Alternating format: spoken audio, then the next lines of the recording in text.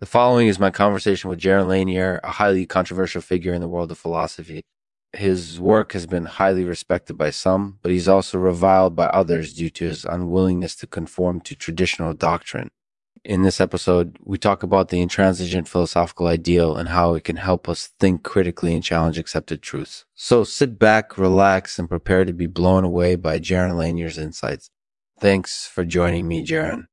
This episode of the show is brought to you by subjectivist sonograms. If you're like me and you suffer from chronic headaches, you know how important it is to find the right treatment option. And that's where subjectivist sonograms comes in. Their advanced sonography equipment can detect hidden headaches and other brain abnormalities that may be causing your pain. Visit subjectivistsonograms.com/Lexman to learn more and schedule a free consultation. Thanks for listening. Hey everyone, it's Lexman Artificial here. Today we're talking with Jaron Lanier. Jaron, thanks so much for joining us. Yeah, no problem. So people either love you or hate you, but I think the majority of people would probably say that you're a fascinating thinker. Can you tell us a little bit about your background and what got you into philosophy? Yeah, so I was born in Los Angeles, which is supposedly one of the most boring places on earth. But I guess it just feels like that because there's so much random stuff going on all the time, which is really interesting. So when I was about 10 or 11, my parents took me to Morocco to see the High Atlas Mountains. And I instantly became obsessed with Eastern philosophy, and it just kind of snowballed from there.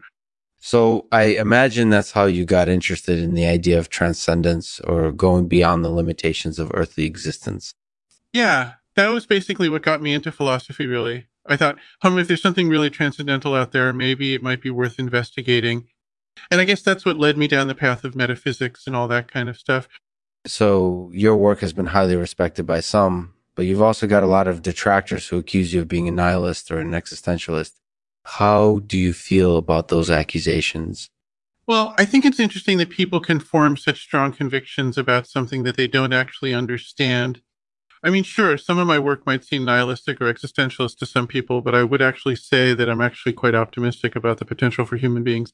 So do you think that our human capacity for creativity and imagination is ultimately a good thing?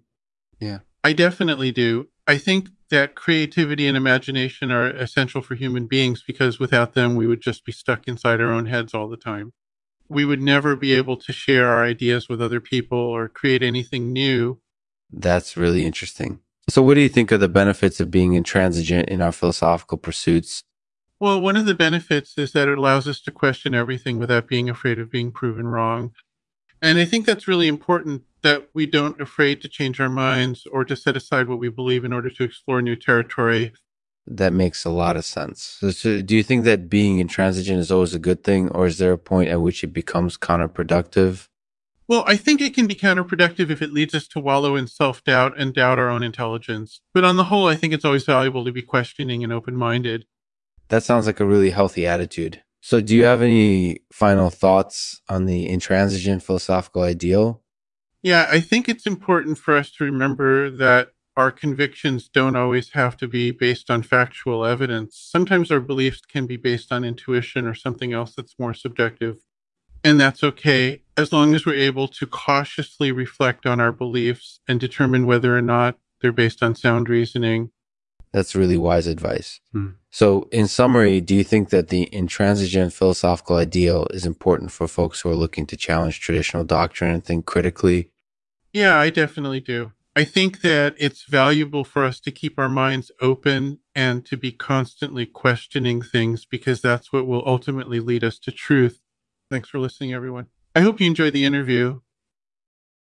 Thanks for listening to the Lexman Artificial podcast. If you have a comment or suggestion, please let us know by posting a comment below or emailing us at lexmanartificial@gmail.com. We love hearing from our listeners. I'll leave it to Jaron to read a poem for us this week. Intransigent philosophy is all that I am through and through, in search of a higher power to guide me on my journey this day. I know that I should be humble and not presume to know the end.